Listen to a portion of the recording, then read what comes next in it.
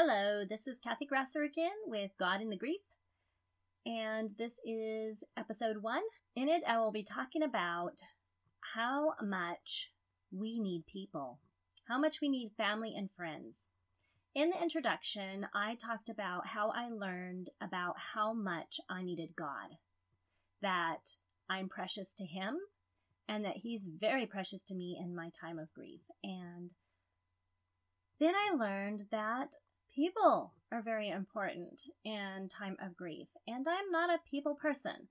So this was not an easy thing for me to learn, but I did have to come to the point where I realized that people were going to be a help to me if I allowed them to, and that I had to learn to let them be a comfort to me, and that I was not in a place to be able to think of all the things that I needed to do and react to, and people were so willing to help at this point, and I had to get to the point where I would allow them, and I would appreciate that. And then I look back and I am wowed by how much love came to us through people. I really appreciate it now. At the time, it seemed a little bit like chaos. Maybe, lots of people around, and I'm not really wanting to talk to people. But looking back, not only was it a diversion at the time, but it was good and all the way around since to know that so many people cared, because we all need each other. And to have people come and show that they care is really sweet. And so if you have someone in your life, in your grief, that is trying to show you that they care, allow them to, because we need them. And I found a quote that I improvised on a little bit. I wrote, "People who realize that they need people and appreciate those people are the most blessed people in the world." And that's true. We have to realize that we need people and then appreciate those people. When I got to that point, I was willing to let people help me. I was willing to appreciate what they were doing. It certainly helped in my grief. And I actually wrote down in my journal all the amazing ways that people came to our aid, that people just wanted to show their love. Sometimes it was just cards or hugs or whatever it was, but so many people came and showed up in this community. Our tragedy was a double tragedy. There was both boys that had died, and we live in a small town, so, things like that spread like crazy. But the community really, really rallied. People just showed up for us, and I really appreciated that.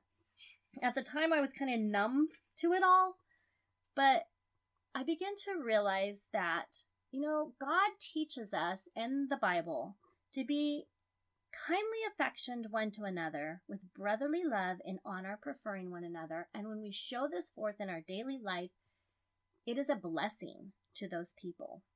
And so I want to be able to do that, and I want to be able to encourage other people. And I look at what people did for me, and now I can learn from that.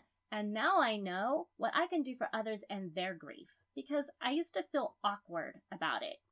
You know how somebody's going through a loss and you just don't know what to say to them, and you want to do something, but you just don't know what to do for them?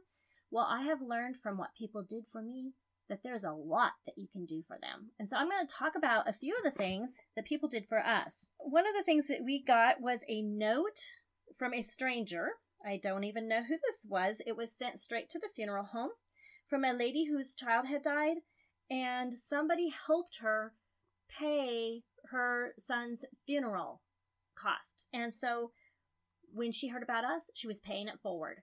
She just sent some money to help with our funeral costs. And I just thought that was amazing, because we did not even know this person. People sent gifts to us. The little picture that I have on God in the Grief icon of a stone, a garden stone, that was just sent to us from somebody in Ohio. We had many gifts sent to us like that. And plants. I have plants all over my yard from family and friends. I can take a little walk around my little place and I see the love of people all around me. I have these plants planted that grow back every year. Someone just trying to show a little love to us. And it's sweet now because I have that memory. We had a donation from a cafe from the little town up north of us. I've never even stepped foot in this cafe, and yet they rallied and sent a donation to us. We received so many free meals from restaurants, from local-owned restaurants like Junior's Barbecue to big chains like Olive Garden that just catered to us for free. It was totally amazing. And I think, of course, one of the most amazing things that I really appreciated was the people that actually showed up at my door to lend a helping hand. Those that prepared meals, those that did my laundry, those that did the work around the house, those that took care of the animals. The list could go on, but those that just showed up knowing that, hey, there's something here I can do. I can feed your animals, and you won't have to worry about it or think about it right now. And so that was very helpful to us. And also, when you have God in your grief, you have a pastor, right? You have a pastor that will help you during this time of grief. And this was huge to us. When the boys died, I didn't know what we were supposed to do. I'd never had anybody close to me die, and especially a child. And so it's my responsibility to do the whole thing, the funeral and everything. And that was big. And I didn't know what I was supposed to be doing.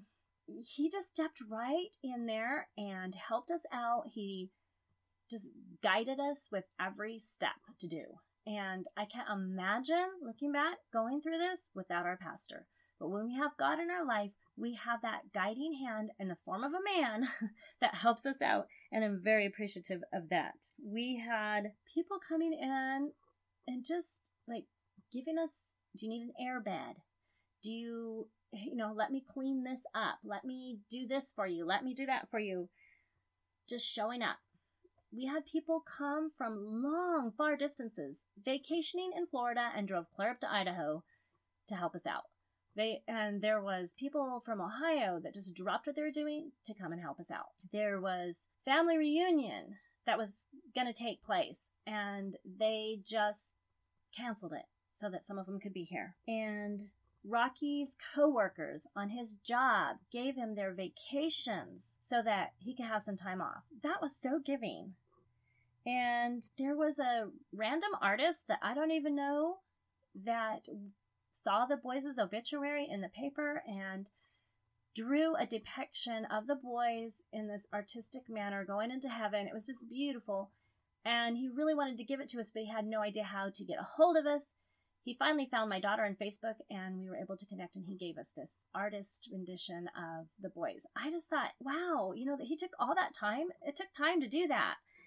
And he took the time to do something for us. It was just special. There was the florist shop giving us free balloons so that we could let them loose at the funeral, at the gravesite. There was tons of GoFundMe donations that were just amazing. There was the print shop that donated for the flyers, and there was the amazing person that stepped in there and said, I will make the flyers for you. I will do little bookmarks for you. And I'm sure she spent hours doing that. There was the CC program that just sent their love, and they showed up for us and made us a little photo collage. Our pastor's wife made a little memory book with a little photo book thing with memories in it for us. Another pastor from another congregation came and videotaped the whole funeral. I know that sounds really weird, and we never even looked at it for an entire year. But on the boys' anniversary date, death date, we got that out and looked at it. And it was so special because when you're at your own son's funeral, you are completely unaware of your surroundings and what's going on. I didn't even know that half the people there came. You're just in grief.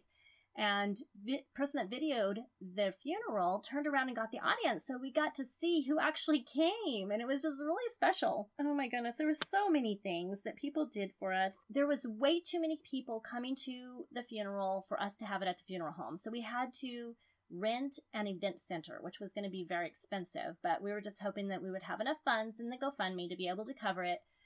So we went ahead and rented it, and then we found out that somebody paid for it. I don't even know who. Somebody paid for that. And they also paid for everyone that wanted to, that came to the funeral, could go to the Golden Corral and eat for free. They paid for that too. And I think of our cousin who spent hours and hours and hours on creating the video for the funeral. And just simple things that you can do for people, like Rocky's mom volunteered to write thank you notes to all the people in her town that did something for us or sent us money or whatever. You know, took that part of the burden off of us. And there's all the people that just sat in the hospital. They took time out just to sit in the waiting room in the hospital and just be there. To me, that's totally amazing. That's definitely showing their love. Our neighbor sent down a cake for us because it happened to be our anniversary. 4 days after the boys died, it was our anniversary.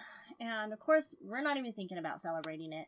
But she knew about it somehow. I don't even know how. She knew about it, and she sent a cake for us, which was really sweet because we're definitely not going to be doing that ourselves. We had neighbors up the road that put this big old sign on the side of the road that said, "Thinking of you, Grassers," and then everybody that drove by stopped and signed it and said, "Praying for you," or "Thinking of you," or whatever. And it was so sweet. I still have that sign. You know, just people maybe making a little blanket. Here, this is for your daughter to cuddle in. Or, you know, people want to do something. They cannot take your grief away, but they want to do something for you. So allow them to. And we had people, the funeral director was absolutely stunned at how many people were inquiring about this funeral. He said, "Not only do I have people from all over the United States inquiring about this, but I have people from other countries." And he said, from Alaska to the Philippines, people have been asking about this funeral. But that was pretty amazing. But we need to be able to allow people to show their love and concern for us and to appreciate that. We need people. And then it also showed me what I can do for other people. And one of the things that I thought that I took away from all this was that those people that just showed up, saw a need, and filled it in were my heroes. Because a person in grief is not going to ask for help. And furthermore, they're not going to even know what their needs are. They're not going to even know they have a need. Like, for example, we had a house full of people. I mean, we had people, like, sleeping in lofts and in campers and even on the trampoline. We just had people all over the place.